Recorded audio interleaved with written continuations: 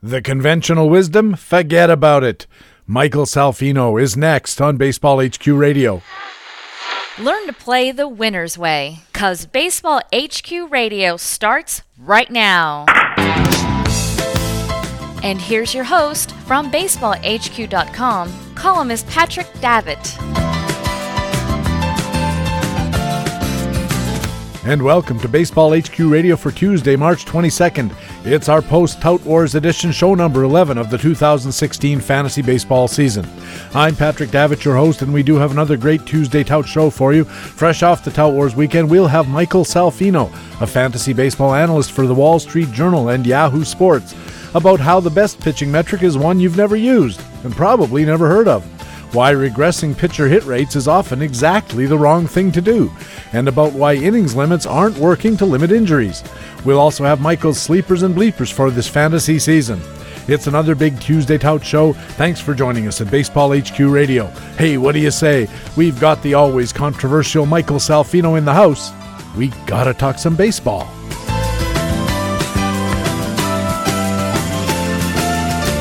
So let's play ball. Michael Salfino writes about baseball and fantasy baseball for the Wall Street Journal and Yahoo Sports, and he's not shy about flouting the conventional wisdom wherever he finds it.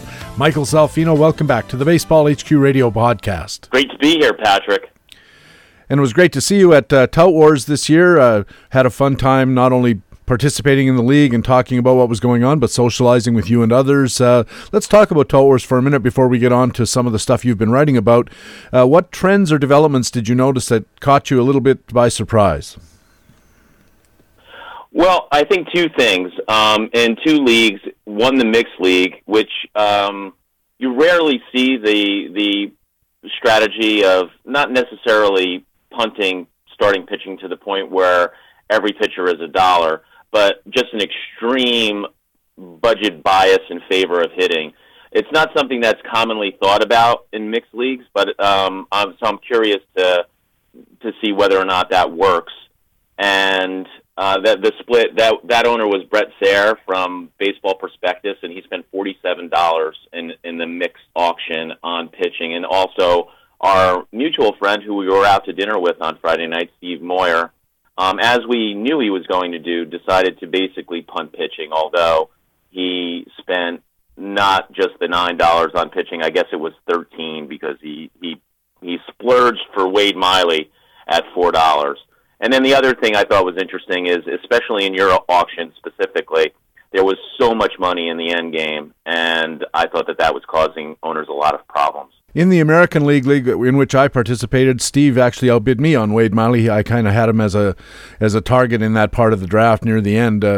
But the thing that struck me was the hollowing out of the middle. There was a ton of money floated upwards, so that all the $30 players went for $35 and all the $25 went for $30 and so forth. And that was pretty uniform down to about the $20 values. Everybody was going for a ton of money. And then there were some discounts available in those $10 to $15 players here and there. And then there was this big fall-off, as you said, to the end game where everybody was scrambling around looking for $3 and $4 players. And if you look at the rosters in the American League tout draft, you see that every team has quite a few high-priced guys, quite a few low-priced $1, $2, $3 players, and hardly anybody in that middle ground. I think what was happening was that the people with money at the end were waiting for like huge bargains, and they weren't willing to really mix it up. So you had guys that I thought were bargains relative to the amount of money that was currently in the room in relation to the available player pool, like Jackie Bradley Jr., go for $5, which I think is a decent price period, but especially with all that money in the room. And nobody was really willing to chase him up, and I think that happened with a lot of players who, so instead of those guys going for like $10 and a little bit of a fight with that money, that excess money that was in the room, and getting some inflation with the players in those tiers, I think what happened was the people with the money in the end game were waiting for a bigger pot of gold at the end of the rainbow. I'm not sure that pot of gold ever came at the end of the rainbow, though. No, the problem when you're doing that is, of course, you start running out of players, and eventually either you pay a little extra for the guy you really want, or you end up with a little money left on the table. And something else that I heard about was in the National League draft on Sunday morning, one of the tout owners took the 4 top catchers in the National League, putting Derek Norris, I think, at first base, but really a tactic designed to exploit the fact that catching is extremely thin in both leagues. And in the National League, this guy took every one of the top 4 catchers, and he really put all the other players in the league in a bind. But I don't know if he was trying to drive the price on poor catchers up. If so, it didn't work, because everybody just said, "Okay, I'll take a $2 catcher." Then, I mean, if that's what the situation is, I'm certainly not going to bid $7 for a $2 catcher. So you have one owner who has 4 top catchers, and everybody else has the dregs, but nobody paid over for the dregs. Well, the National League, of course, as you know, it's a little bit tougher because the hitting pool is so much more shallow because of the lack of the DH. So it's harder to go stars and scrubby in the National League only draft than it is in the American League only draft.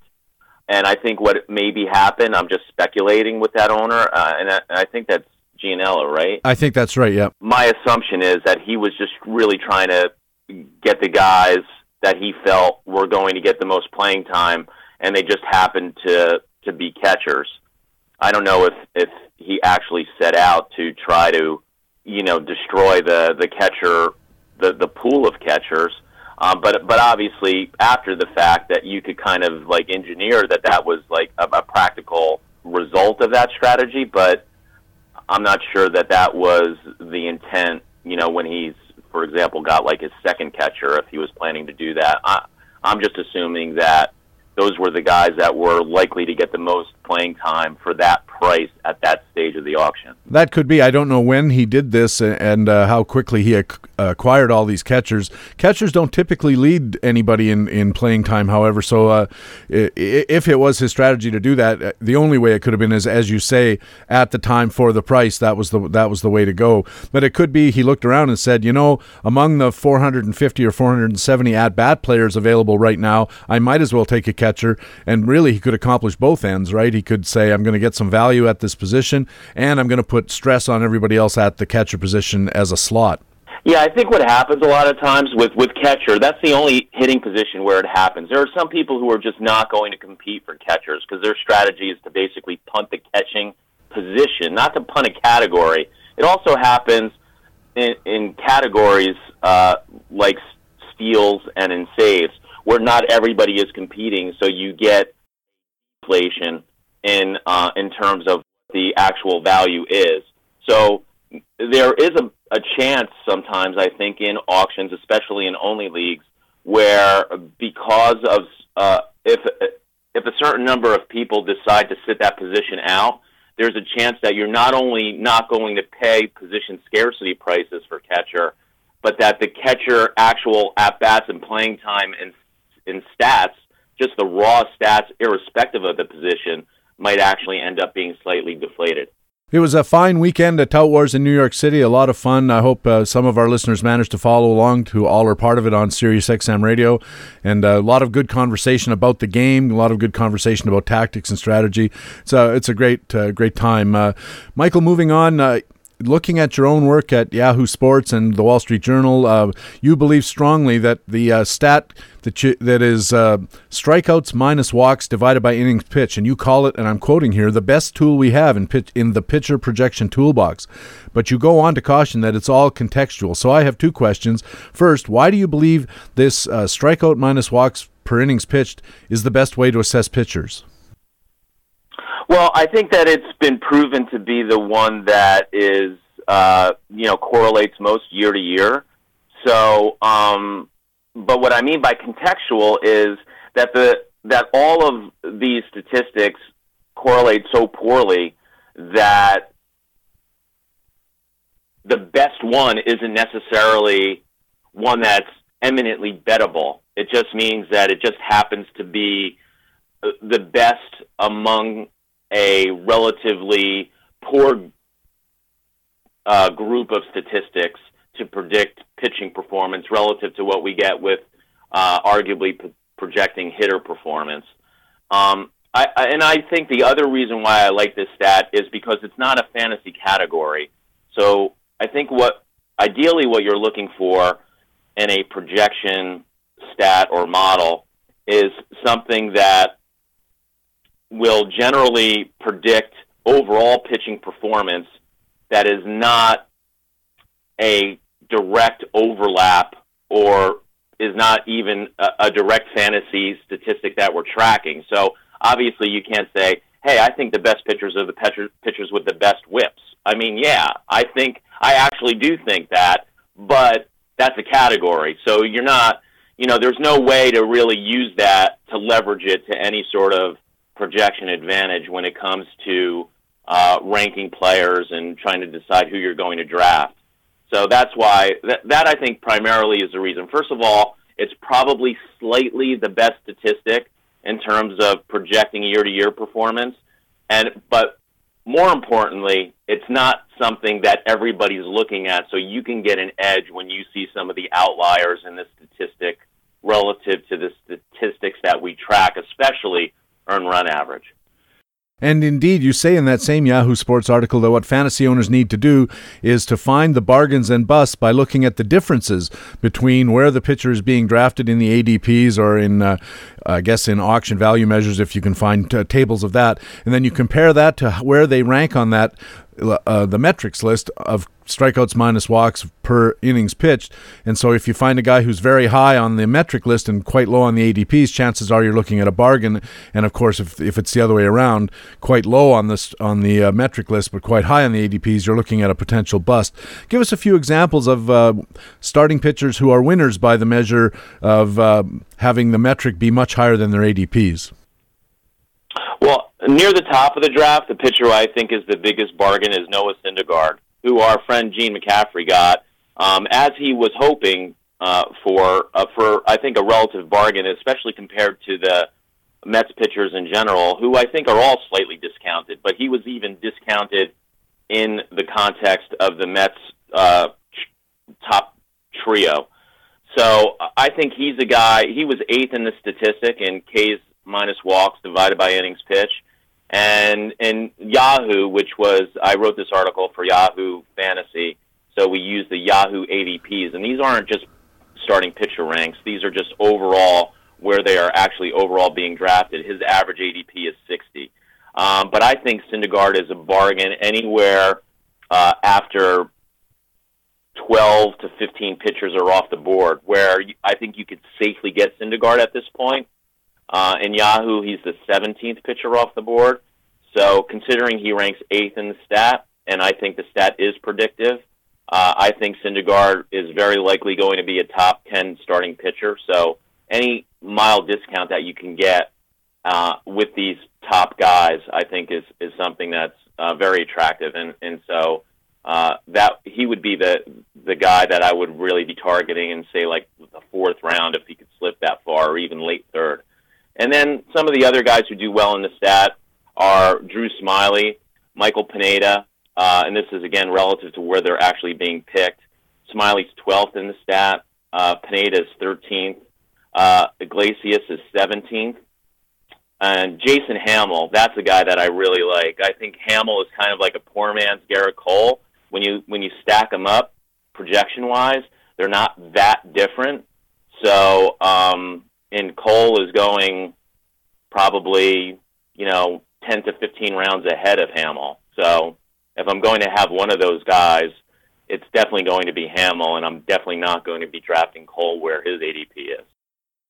It's interesting when you make these kind of assessments for starting pitchers or any players, you always have to keep in the back of your mind the opportunity cost.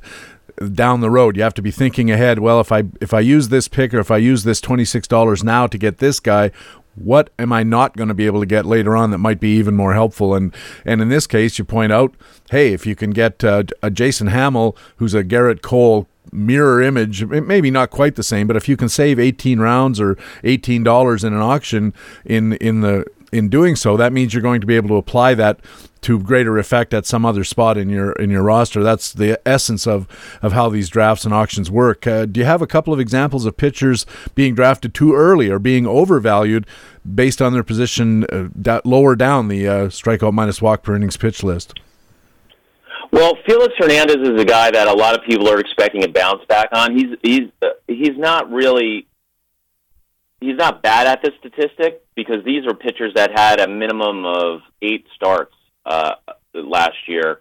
So the list is rather long. It's not a conventional innings pitch qualifier list.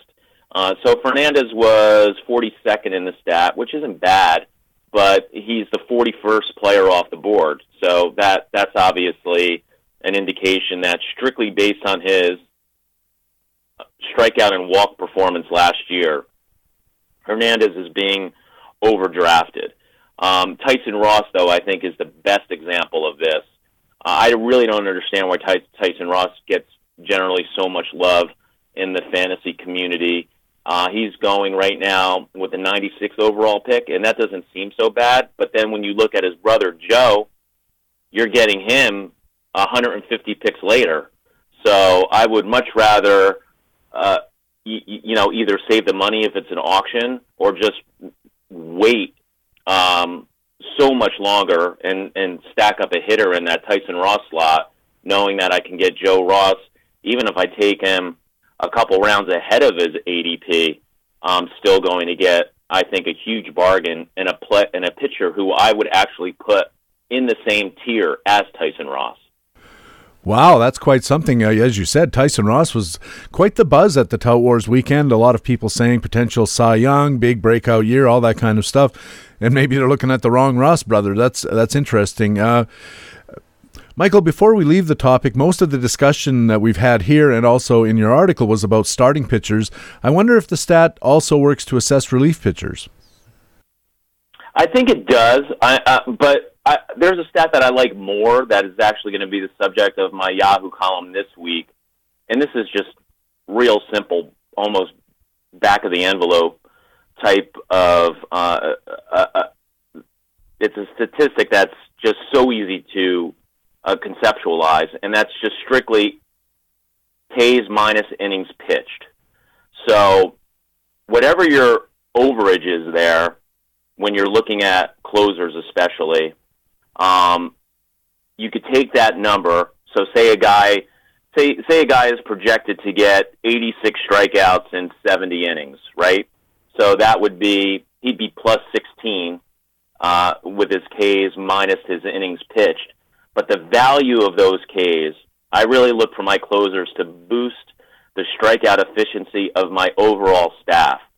So what you do is then you multiply those 16 extra Ks by 9 innings, and then you get, in this case it would be, if my math is correct, 144 innings.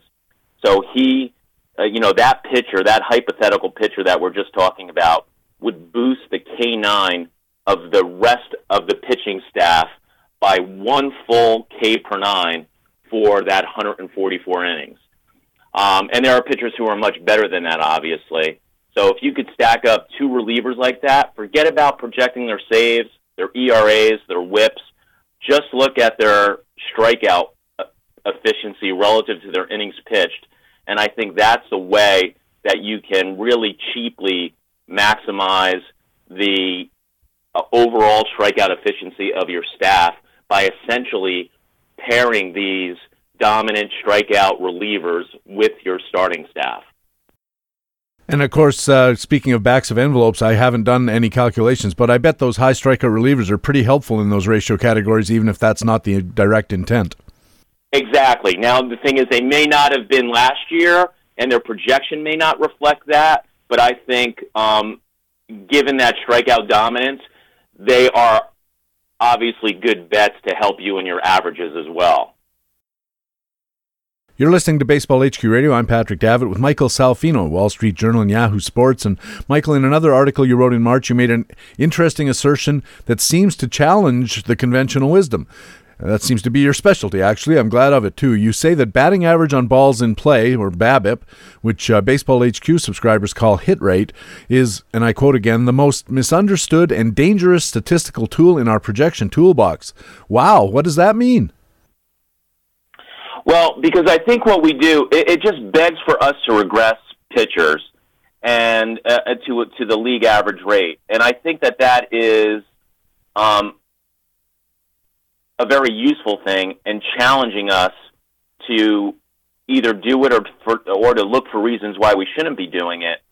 But I do think that hitters who are really good at either controlling the content based on the trajectory of the hit, because obviously fly balls that are balls in play result in outs much more frequently than ground balls, and also the contact level of the ball in play is clearly a big factor in whether or not it becomes a hit or an out. And there are some pitchers who are just really good at limiting how well hit a ball in play is generally. So clearly, in my opinion anyway, I just accept that those pitchers should have much better BABIPs than average, because the contact that they are yielding on balls in play is relatively poor.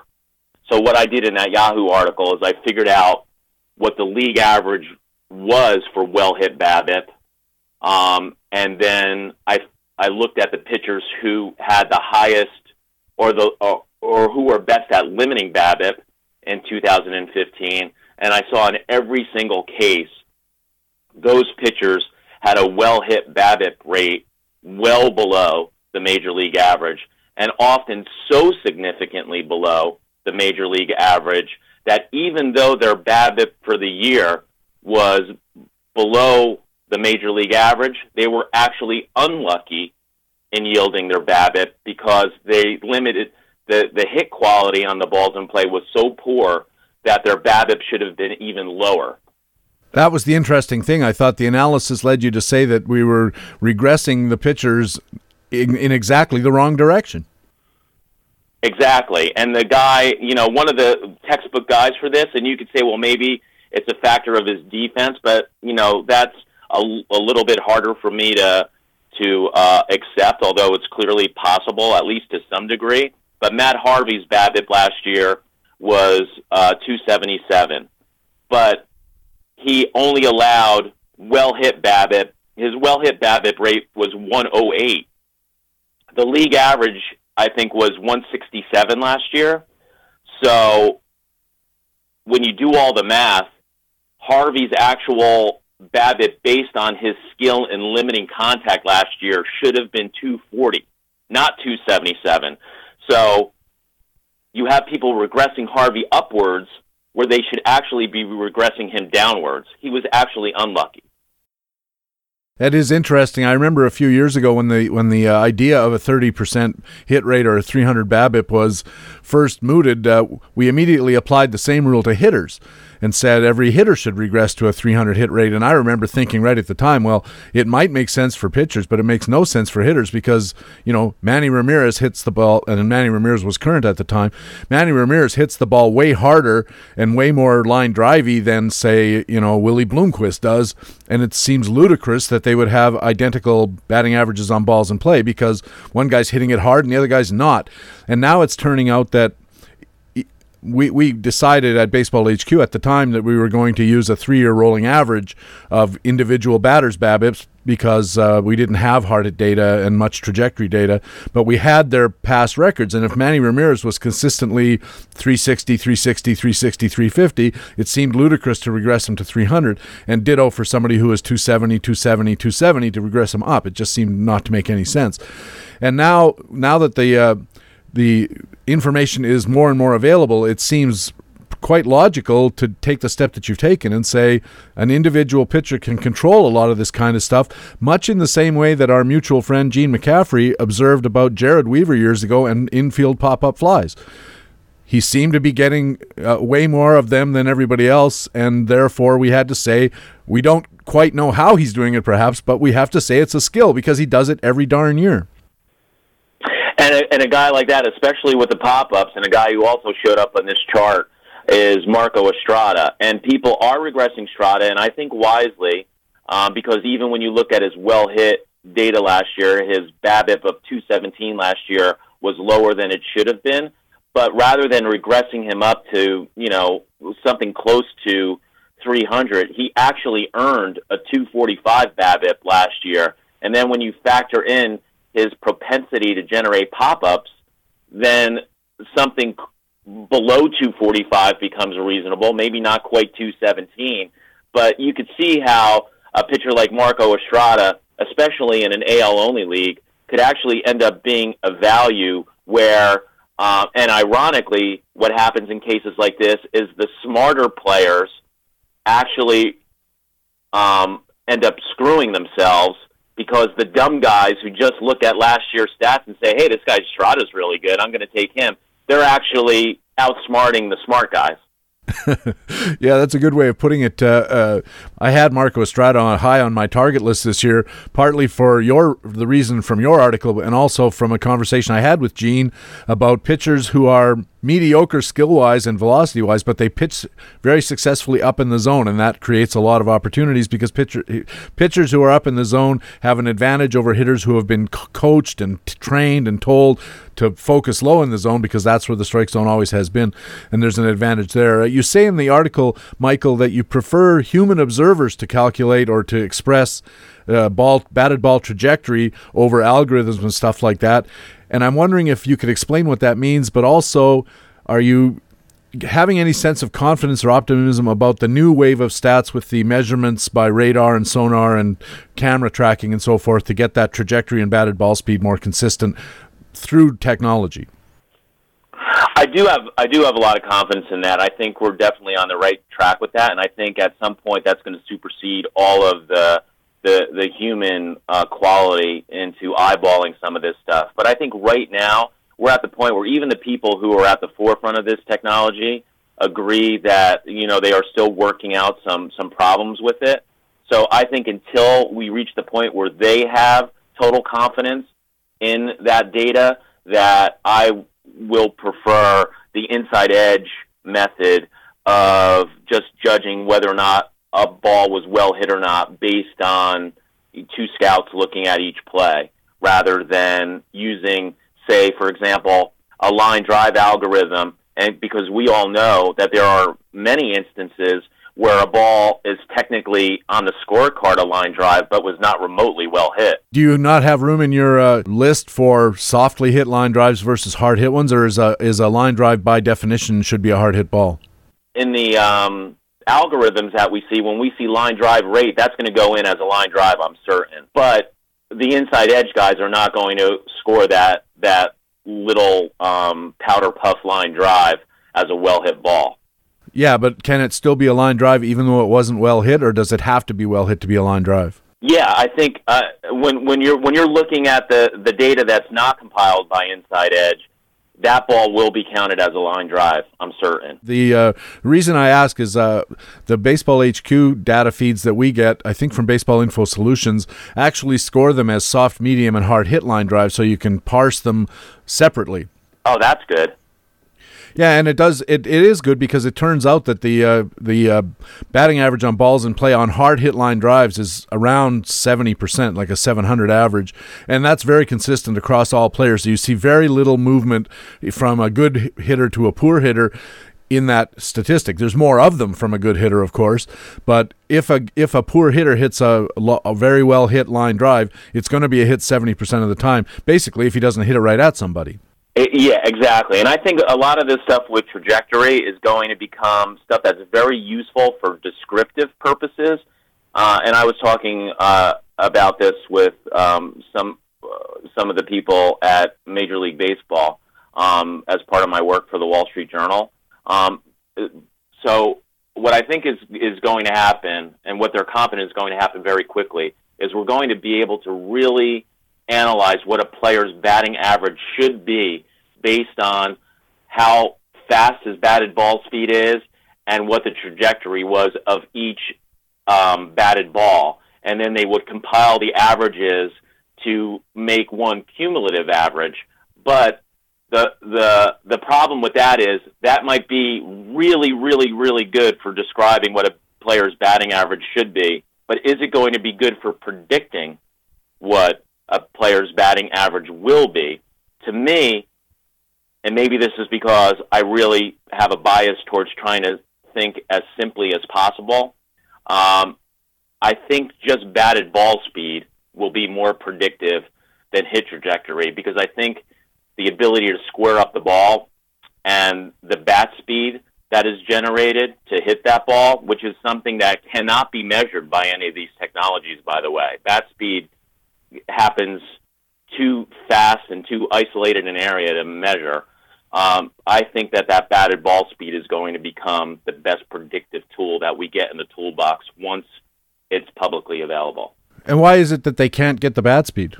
I'm told that it's just the technology is just not capable of tracking the bat speed that happens so quickly in such a small area. I mean, I don't really know the physics of it, but that's not even something that is on the horizon, is my understanding. So that's why really what they're trying to do is to just sort of approximate bat speed with batted ball speed, which would clearly correlate. Yeah, it makes sense. I mean, especially right at the moment of impact, the batted ball is going to be pretty reflective of the batted ball speed. But I wonder if they could, for instance, I know that the computer systems the NBA uses to track players has an individual identifier on each player's shoulder, I think it is, sewed into the uniform, so that they can track them all in real time using their machines that they have up in the rafters of the building. I wonder if could they just mandate that every bat have a little sensor of some kind embedded in the barrel end, so that the some kind of machine could track it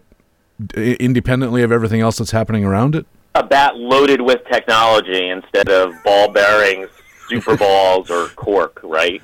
None of which work, by the way. Right. That's pretty fascinating. Yeah, I mean, I guess they could do that, but I don't really know. I'm assuming somebody would have thought of that, because it seems like an obvious solution to the problem, but maybe there are complications once you open up that can of worms as to, you know, what players would then be able to do to their bats. Well, you make the league do it, or have some kind of league officer on hand to at Hillerich and Bradsby or Mizuno or whoever makes the guy's bat, and just say you got to embed this little chip in the top of it. The worry that pops into my mind is what happens if it works loose and the guy takes a cut and this thing comes flying out, you know, and the next thing you know, you got a pitcher who's got a sensor sticking in his eye and doesn't quite know where it came from. Well, I'm assuming it would be like almost like a chip, you know, like these things are so small now, but... Yeah, that's what I think too. I think that I think I'm going to call the patent office tomorrow is what I think. You should. This is a great idea, Patrick. How about that? You're listening to Baseball HQ Radio. Patrick Davitt with Michael Salfino from the Wall Street Journal and from Yahoo Sports. And in an article earlier this year in the Journal, Michael, you say innings limits, which are very popular in baseball these days, as we all know, in fact, are not helping pitchers avoid injuries. It seems intuitive that it must. Less wear and tear, less injuries. And you say no. How come? Well, because injuries just aren't going down. They're at like an all-time high. I think I had it in the article, something like 30% of pitchers have had Tommy John surgery now. So it's not something I don't think that is actually working. I think these rates of injuries are at an all-time high. So I don't really understand why you are incurring a definite cost in limiting the innings of pitchers to some generally applicable standard and not achieving a certain benefit.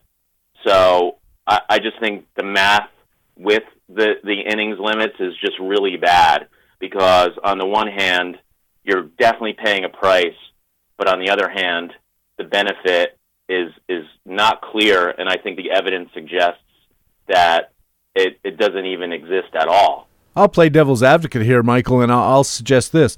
Could it be the case that innings limits do work, but they're not being imposed early enough or properly? I guess that's possible, but how would we know? I think what some people are saying, and there are people who have studied this issue last year, the University of Waterloo from your home country found zero correlation between innings increases and injury. And the lead investigator said, this is a quote, "Clearly current methods for preventing injury aren't working." And what he said, and he's a biomechanics expert there, he advises teams to, quote, to look at how hard a pitcher's body is working during each inning, each pitch, and design strength programs tailored to the individual. So we're just at the point, last year, 30 pitchers underwent the Tommy John surgery procedure, and I just don't really see how you're actually getting the kind of benefit that you're expecting from this if injuries, after all of these years, and remember, we've been doing innings limits for how long? I mean, since at least like 2000, I would say. If we haven't seen a decline in the rate of injury at this point, why would anybody think that it's working? And in fact, we not only have not seen a decline, we've seen an increase. And again, I'll play devil's advocate, but we don't know what the injury rate would have been had there not been innings limits, right? So if you could go back in time, remove all the innings limits, would that injury rate be 50 Tommy Johns per year? Would the injury rate among pitchers be 20 points higher than it is? And we have no way of knowing because there's no way to untest the system in that way. But I'm curious, by the way, the University of Waterloo, not only my home country, my hometown, that's where I live. Do you think, or have you seen any evidence to suggest that innings limits per game might be more effective than innings limits per season? That's interesting. I never thought of that. What I've often maintained is why don't they just count pitches instead of innings? Because you're penalizing the more efficient pitchers. But what I was told is that the assumption of the people who think that the innings limits do work is that it's the process of actually taking the break between the innings and then warming up that actually increases the load on the ligament theoretically. So, but an innings limit per game that seems like a decent option, but I don't think it's ever going to happen because you're not going to have a manager who's in a 1-0 game with his pitcher pitching a one-hitter in the 7th inning with like 11 strikeouts and throwing like 98 pitches, and then they're going to take him out of the game. I mean that's probably not something that's going to go over well with fans and baseball analysts at this time. And probably with that pitcher himself who's pitching a gem and somebody says, okay, you hit 7 innings out. And, of course, that affects possible bonus payments for, wins and strikeouts and so forth. Fantasy owners probably not too pleased either, I'm going to guess, if it's a 1-all tie and you don't get the win, as it turns out. But I'm curious what you said about pitch limits rather than inning limits. And I've heard and read about that the focus really should be on high-stress pitch counts rather than pitch counts in general. That the damage is done when a pitcher's, especially pitching from the stretch with runners on, later on in the game after he's already thrown 65 or 70 pitches, and all of a sudden he has to battle through an inning where he's got 2-3 base runners, he's given up a couple of runs. The inning pitch count is starting to creep up over 30 or 35, and we see that, and I haven't seen any scientific research to this effect, but it sure seems intuitive to believe that, coasting through a 3-up, 3-down inning with 2 ground ball outs and a pop-up is a lot easier and should be qualitatively considered different than, struggling through a 35-pitch 2-run inning. Yeah, that makes a lot of sense to me. But I think, the era of baseball that we grew up watching, I think that there was much more velocity variance from a pitcher within a game that was purposeful.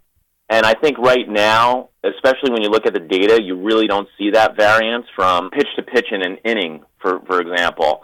So in other words, when you're facing the number 5 hitter who has a platoon advantage against you with a runner on base, you're really trying to dial up some extra velocity versus facing the number 8 hitter with nobody on the next inning. Like, the data doesn't really show the way that we always perceived it to be back in the days when we were, kids watching, say, like Tom Seaver. Like, he wasn't going to throw his A-plus fastball to every hitter the entire game.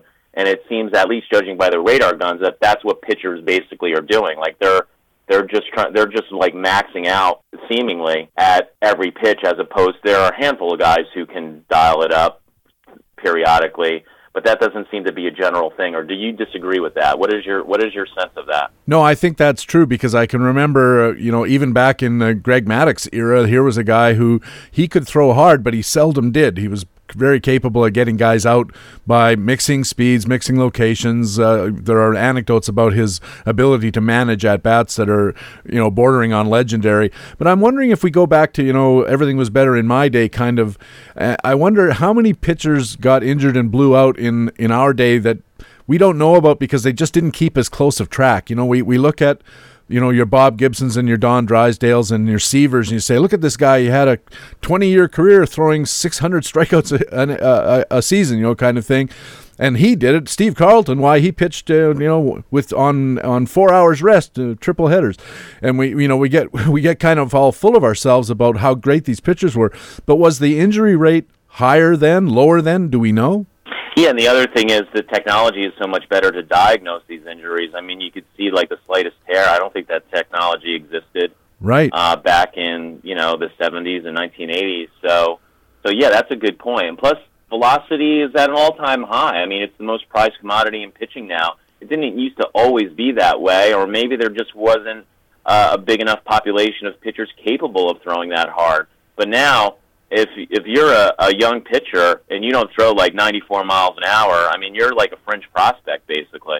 And another thing is, back in the 70s or so, I don't remember college baseball and high school baseball being as organized and competitive as they were at the high school level. You have traveling teams, guys are pitching in their high school leagues and then in big tournaments and national exposure, and they're also maybe playing, in whatever the Little League equivalent is, but a non-academic pitching program as well, so they could be getting 2 or 3 starts a week, and they tend to be overused by coaches who are a little bit too focused on winning rather than development. Whereas back in the day, I remember the example of the New York Mets when they had Nolan Ryan. When he was first brought up to the major leagues, they didn't, I don't think, have an innings limit on him per se, but he also didn't start as many games as he might have because they used him in long relief here, a few innings there. I think they tried to keep him, because he was a young pitcher with great promise, they tried to develop his arm through the major league experience rather than just saying, as we do now to our Steven Strasburgs and so forth, hey, 21-year-old kid, get out there and throw 95 miles an hour for 7 innings. Well, also, Ryan famously couldn't really find the plate early in his career with any kind of consistency. So, Sandy Koufax was a guy like that from another generation that we never really even witnessed. So, I don't know if that was really by design or just the practical result of his inability to control walks, which at the time was probably the most prized skill with pitchers. At that time, anyway, the strikeouts were considered a poor trade-off for a guy who's going to get a lot of walks, and now I don't think that's quite the same. But what do you make of the idea that we put a lot of stress on pitchers at very young ages before their arms are fully physically developed, and because they get all of these innings at the high school age, non-academic level, and then at college, they're getting a lot of innings, a lot of pitches on still developing arms. Could that be a cause of this issue once they hit the big leagues and all of a sudden find themselves hurt at age 23? I think it is, but again, I think that's tracked with velocity. The medical data that I have seen in the medical journals says that there is a high correlation between velocity, pitching velocity, and Tommy John surgery, just because the ligaments, especially for younger individuals, aren't fully developed. But even as pitchers get older and at the major league ages, velocity tends to correlate with some of these problems as well. So I think that there is an issue with throwing too hard, and even a guy like Noah Syndergaard, who looks like he's straight out of Marvel Comics, perhaps as a starting pitcher, his insane velocity, I think he averaged 97 miles an hour on fastballs last year as a starter, which is just crazy. That might actually end up being a detriment. Maybe it would be better if he dialed it back a little bit and didn't throw at that maximum velocity to all batters, but just was capable of it, if that's something that he could control to that extent. Now, I know that that's a very mild adjustment that maybe is not within the realm of human capability to, when you're able to throw a 97-mile-an-hour fastball, to dial it back to 94. Maybe if you try to dial it back, you'll throw it like 89 and get hammered. I mean, I don't know, but it would be nice if they could do it, I think. Also, it seems like they'd run the risk of losing control because it would be a biomechanical change. There's a lot that goes into making that 97-mile-an-hour fastball what it is. And if you change any part of it, you might be also changing parts of it you would rather not change. But overall, Michael, don't you think pitching has been described accurately, I think, as a very unnatural motion? And the University of Waterloo guy says, fix their mechanics, and there's something to that. But their mechanics is what lets them throw 97 miles an hour, whatever their mechanics are. And if you change them, then you're going to maybe find some deleterious results rather than always advantageous ones. That is, you're going to be trading a little bit longer of a career for a less effective career. Do you think maybe there is no answer to this question?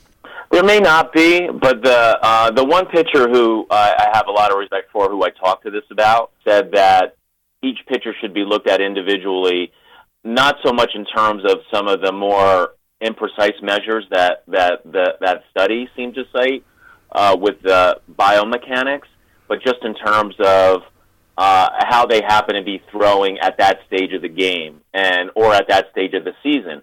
And if they are showing signs of fatigue, or if they are honestly encouraged to communicate some of these issues that they're having at the actual onset of them, then he thought that would be the best approach. In other words, take each case individual with that pitcher and monitor them and communicate with them to the point where for that pitcher, so that specific individual pitcher doesn't reach a point where their workload is overstrenuous. Yeah, it's an interesting conundrum, and I think something that maybe the training staff or maybe managers need to be made more aware of are the signs of fatigue, and more finely detailed than they are now. Obviously, if a guy all of a sudden starts missing wide or missing high, that's usually a sign that he's tiring, and we all know that. But are there subtler signs that they need to be aware of and be looking for? And maybe catchers need to be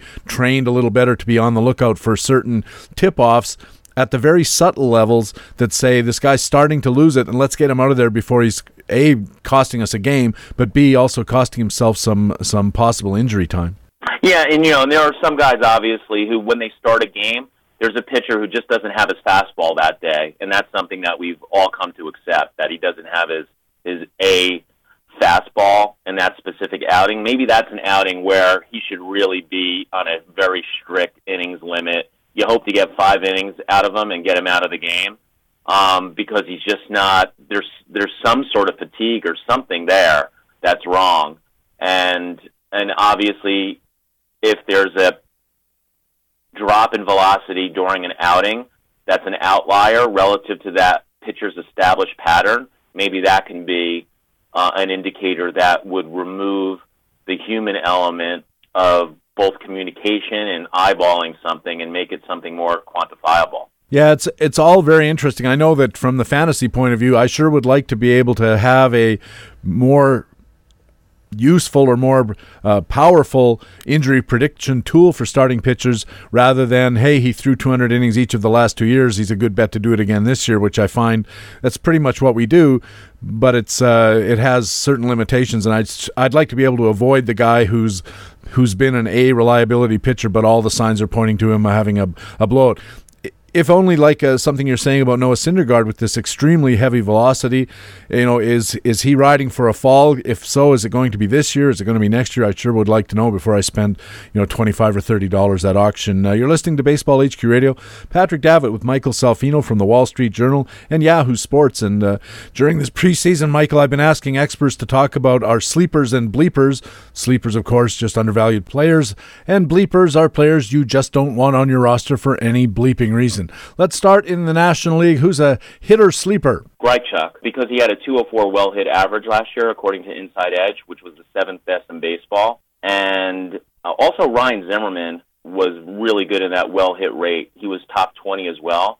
And Zimmerman's price is, I think, depressed because of obviously his injury history, but he's still young enough, I think, where at his price he could deliver a lot of surplus value. I was having a talk with one of the experts at Tout who said that he was under the impression that Zimmerman had a degenerative hip condition, and I saw something for the shoulder but not for the hip. The hip would concern me. I am not aware of any issue like that with Ryan Zimmerman. And how about a hitter sleeper in the American League? For an AL sleeper, I think Ketel Marte is somebody who is, arguably appropriately valued. Like, I think he went for $15 in your league, which is not a bargain. He'd been going for like maybe 9 or 10 in AL-only leagues. I think that was his labor price.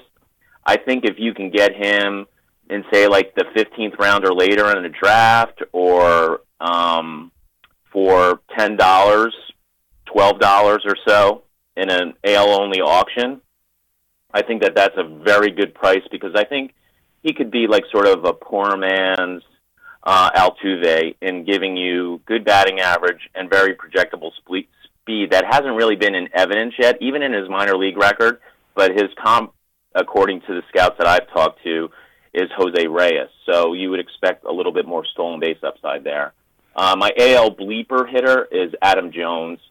He was 142nd last year with a 139 well-hit average. And my NL bleeper hitter, Christian Yelich, Mr. Ground Ball, 144th, essentially tied with Jones, also 139 well-hit average. He's not a guy that I just can't see him being on any of my teams. Okay, Michael, let's move over to the pitching mound. Who's your National League sleeper pitcher? Well, some of the guys that we've, talked about already. I mean, I think Joe Ross would be a guy that based on my data and my models, he's a guy that comes out. He also has really good velocity, and there's a high correlation between velocity and fantasy success. So based on where he's being drafted, I would say Ross would be my guy. And in the American, who's your sleeper pitcher? I'm going to go somebody completely different, who I just happen to think is a big bargain where he's being picked, and that's Iwakuma. I think he's a really good pitcher.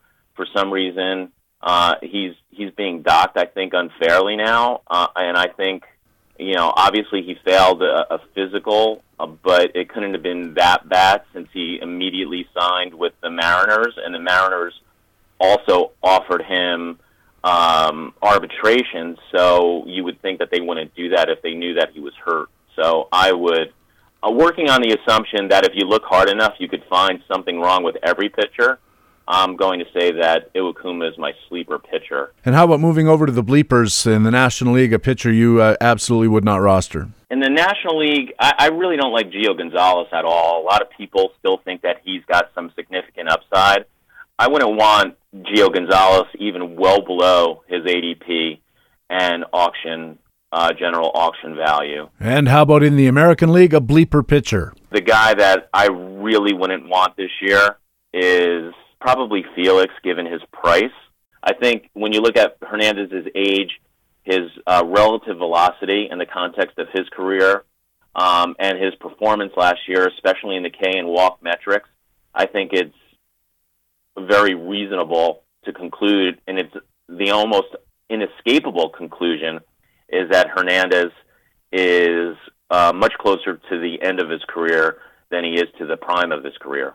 You said something, Michael, that interested me about Gio Gonzalez, is that we've kind of been waiting for him for a long time to realize the potential that everybody always said he has. At what age do you think a pitcher really we have to give up on him? I think probably about the age that Gonzalez is at now. Gonzalez has been somebody who I think has been significantly better in his past than he has been the last couple of years, especially when you adjust for park factors and league. But I don't really see him being able to leverage his skills to some uncharted level that we haven't seen in the last couple of years at his age now. And I think the most likely outcome with him is going to be regression further from where he's currently at. So we've seen the best of Gio Gonzalez is what you're saying, and from here it's a kind of a slow, steady decline is what you're expecting, or a big, rapid fall-off? Exactly. And I think the market's doing the reverse. I think they're expecting a rebound. And I think that's my argument pretty much with Felix Hernandez as well. Well, that's for sure. Michael Salfino's sleepers, Randall Grichuk of St. Louis and Ketel Marte of Seattle. On the pitcher's mound, Hisashi Iwakuma of Seattle and Joe Ross. And on the bleeper side, Christian Yelich of Miami, Adam Jones of Baltimore, Gio Gonzalez of the Washington Nationals, and Felix Hernandez of Seattle. Boy, a lot of sleepers and bleepers on Seattle this year. People in Seattle can't get mad at me because I do like Iwakuma. And Ketel Marte, so it's kind of an even split. And Marte, too, that's right. Reminds me of what went on at Tout Wars American League. After the draft was over, I got a chance to be interviewed about my team and what I'd done in the draft room on Sirius XM. And the first question they asked me is, why did you target all those Detroit Tigers? And it turned out I had 6 of them, I think. And I said, honestly, I didn't notice. I mean, certainly wasn't that part of any kind of plan. And I don't believe in the don't have too many guys from one team thing. I just don't see why you would want to do that. At its core, fantasy baseball is about pitcher versus hitter. It's not about Detroit versus Oakland, at any stage of the game. I mean, there are park issues, and I probably, if I'm acquiring a pitcher, I'm going to try to avoid the American League East if at all possible because of all the slugging teams in that division. But yeah, it caught me completely by surprise. So it's funny when you start talking about individual players that really what team they play for falls off. You got a Tiger stack. Yeah, for a DFS, I've got a Tiger stack. That's right, and a pretty good one, I think. For the whole year. That's right, yeah. So maybe we'll see. I don't really like their chances that much, but I think they're going to score a ton of runs, so I'll take that. That's for sure. Well, I like Justin Upton. Was he one of the guys you got? He was indeed. Miguel Cabrera, Ian Kinsler, the pitcher Jordan Zimmerman, and Justin Upton. Justin Upton's a guy that I think has some stolen base upside if they ever decide to use it. We did a poll from high school related to the Combine, where we got Perfect Game USA to tell us the fastest guys that they've timed in their history of doing this since like 1999, I think. And the fastest guy that they ever timed as an 18-year-old was Justin Upton. So I think he's got the ability to run more if he feels like it. I guess a lot's going to depend on what they think about philosophically about their lineup and whether they want guys to be running the team out of innings with all those boppers that they have on the squad. But I also got Ian Kinsler, and on the pitching staff, Jordan Zimmerman, kind of a number 3, 2-ish, 3-ish starter based on what was available. So yeah, I've got 5 of them, which is going to make it easy to pick what game to watch on a given night. And who was my sleeper hitter in the sleeper pitcher in the National League? I forgot. Ross? In the National League, Joe Ross, yeah. Okay, Joe Ross. The other guy would be Hamill as well. He's a guy I really like. That's a super sleeper who, when you look at his statistics, he is somebody who, like I said previously, who profiles projects reasonably closely to Garrett Cole. He actually has a strikeout rate last year over 1 per inning. His whip last 2 years, has actually been right in line with what you could project with Cole. Not anything great, but reasonably something between around 1.1 to 1.15, which is something that's clearly useful. And obviously there are some innings concern in the fact that he's not a guy who's really viewed as a workhorse, I don't think, by the team. So I think that the hook can be short, but I think he's going to give you enough strikeout efficiency to be useful. And I think the wins are very projectable as well, to the extent that we can project them, considering that the Cubs are the favorite to win the National League pennant, although Patrick and I think, strongly disagree on that. I'm a Reds fan, so I've got no horse in any race. But you hate the Cubs, probably. I've always felt sorry for them over the years. I'm old enough to remember when they were the sad sack team. It's really hard to be kind of spiteful towards them on the rare occasions when they look like they're going to be okay. And like I said, if I thought Cincinnati was in the running in the National League Central, then I'd be, of course, rooting against the Cubs and Pittsburgh and everybody in the division, St. Louis. You probably hate the Dodgers more. That's old school. You're exactly right. It was the Dodgers are the Reds' main rival for me, going back to the Eric Davis days and Steve Garvey and those guys. Michael, thanks a million for doing this. I really do appreciate it. Tell listeners where they can read more of your work. Well, obviously at the Wall Street Journal, in the Wall Street Journal, but also at WSJ.com, and always on Yahoo, at Yahoo Fantasy. You could just look at my archives, which are available. You could just find them by searching for Salfino Yahoo, and you'll be able to see all the stuff that I post. But I tweet it all the time, so just follow me on Twitter, at Michael Salfino. Michael, thanks again. It was terrific. Okay, great. Thanks, Patrick. It was great seeing you, too. And have a good year and good luck with your team. Thanks very much. Michael Salfino writes about fantasy baseball and real baseball, as well as other sports at the Wall Street Journal and Yahoo Sports. And that's Baseball HQ Radio for Tuesday, March the 22nd. Thanks very much for taking the time to download and listen to show number 11 of the 2016 fantasy baseball season. My thanks as well to our Tuesday Tout guest expert, Michael Salfino of the Wall Street Journal and Yahoo Sports. As you heard, Michael is a really fine analyst and a terrific writer who has a knack for looking at things in different ways, from different angles, and challenging the conventional wisdom. Hope you enjoyed the conversation with Michael as much as I did. And by the way, he's a really good Twitter follow. Follow him at Michael Salfino, Salfino. I'm Patrick Davitt. Hope to see you on the BaseballHQ.com subscriber forums. Also, remember you can stay in contact with Baseball HQ on Facebook and our Twitter feed at BaseballHQ. You can also subscribe to my personal Twitter feed at Patrick Davitt, and please send us a message on our email address, bhqradio, all one word, at gmail.com, where you'll always be the first to know when a new podcast is available. More importantly, please tell your friends about Baseball HQ Radio and take a second to go to iTunes and add to our 4.8 star rating. It really does help us keep the podcast going. Thanks again for listening. We'll be back again Friday with a regular news and comment edition featuring National and American League player news, the Minor League Minute, playing time and frequent flyers analysis, and master notes. That's all coming up Friday on the next edition of the podcast with fantasy baseball intelligence for winners. It is Baseball HQ Radio. So long.